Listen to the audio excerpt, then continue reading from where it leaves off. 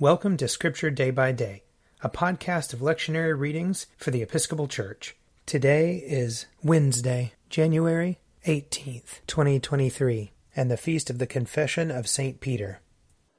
A reading from Acts chapter 4. Then Peter, filled with the Holy Spirit, said to them, "Rulers of the people and elders, if we are questioned today because of a good deed done to someone who was sick, and are asked how this man has been healed, let it be known to all of you and to all the people of Israel that this man is standing before you in good health by the name of Jesus Christ of Nazareth, whom you crucified, whom God raised from the dead. This Jesus is the stone that was rejected by you, the builders. It has become the cornerstone. There is salvation in no one else, for there is no other name under heaven given among mortals by which we must be saved." When the rulers and elders and scribes saw the boldness of Peter and John, and realized that they were uneducated and ordinary men, they were amazed and recognized them as companions of Jesus. Here ends the reading. Psalm 23. The Lord is my shepherd, I shall not be in want. He makes me lie down in green pastures, and leads me beside still waters. He revives my soul, and guides me along right pathways for his name's sake. Though I walk through the valley of the shadow of death, I shall fear no evil, for you are with me. Your rod and your staff, they comfort me. You spread a table before me in the presence of those who trouble me. You have anointed my head with oil, and my cup is running over. Surely your goodness and mercy shall follow me all the days of my life, and I will dwell in the house of the Lord forever.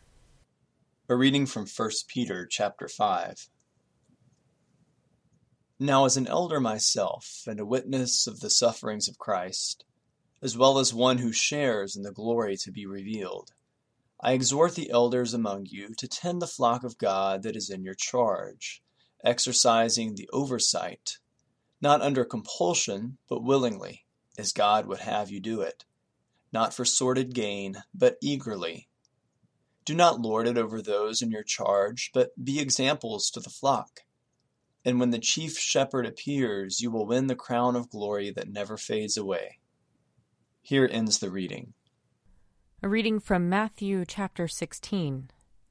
Now when Jesus came into the district of Caesarea Philippi, he asked his disciples, "Who do people say that the Son of Man is?" And they said, "Some say John the Baptist, but others Elijah, and still others Jeremiah or one of the prophets." He said to them, "But who do you say that I am?" Simon Peter answered, "You are the Messiah, the Son of the living God."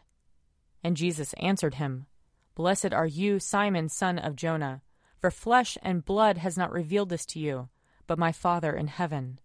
And I tell you, you are Peter, and on this rock I will build my church, and the gates of Hades will not prevail against it. I will give you the keys of the kingdom of heaven. And whatever you bind on earth will be bound in heaven, and whatever you loose on earth will be loosed in heaven." Here ends the reading. If you would like to read a meditation based on these readings, check out Forward Day by Day, available as a print subscription, online, or podcast.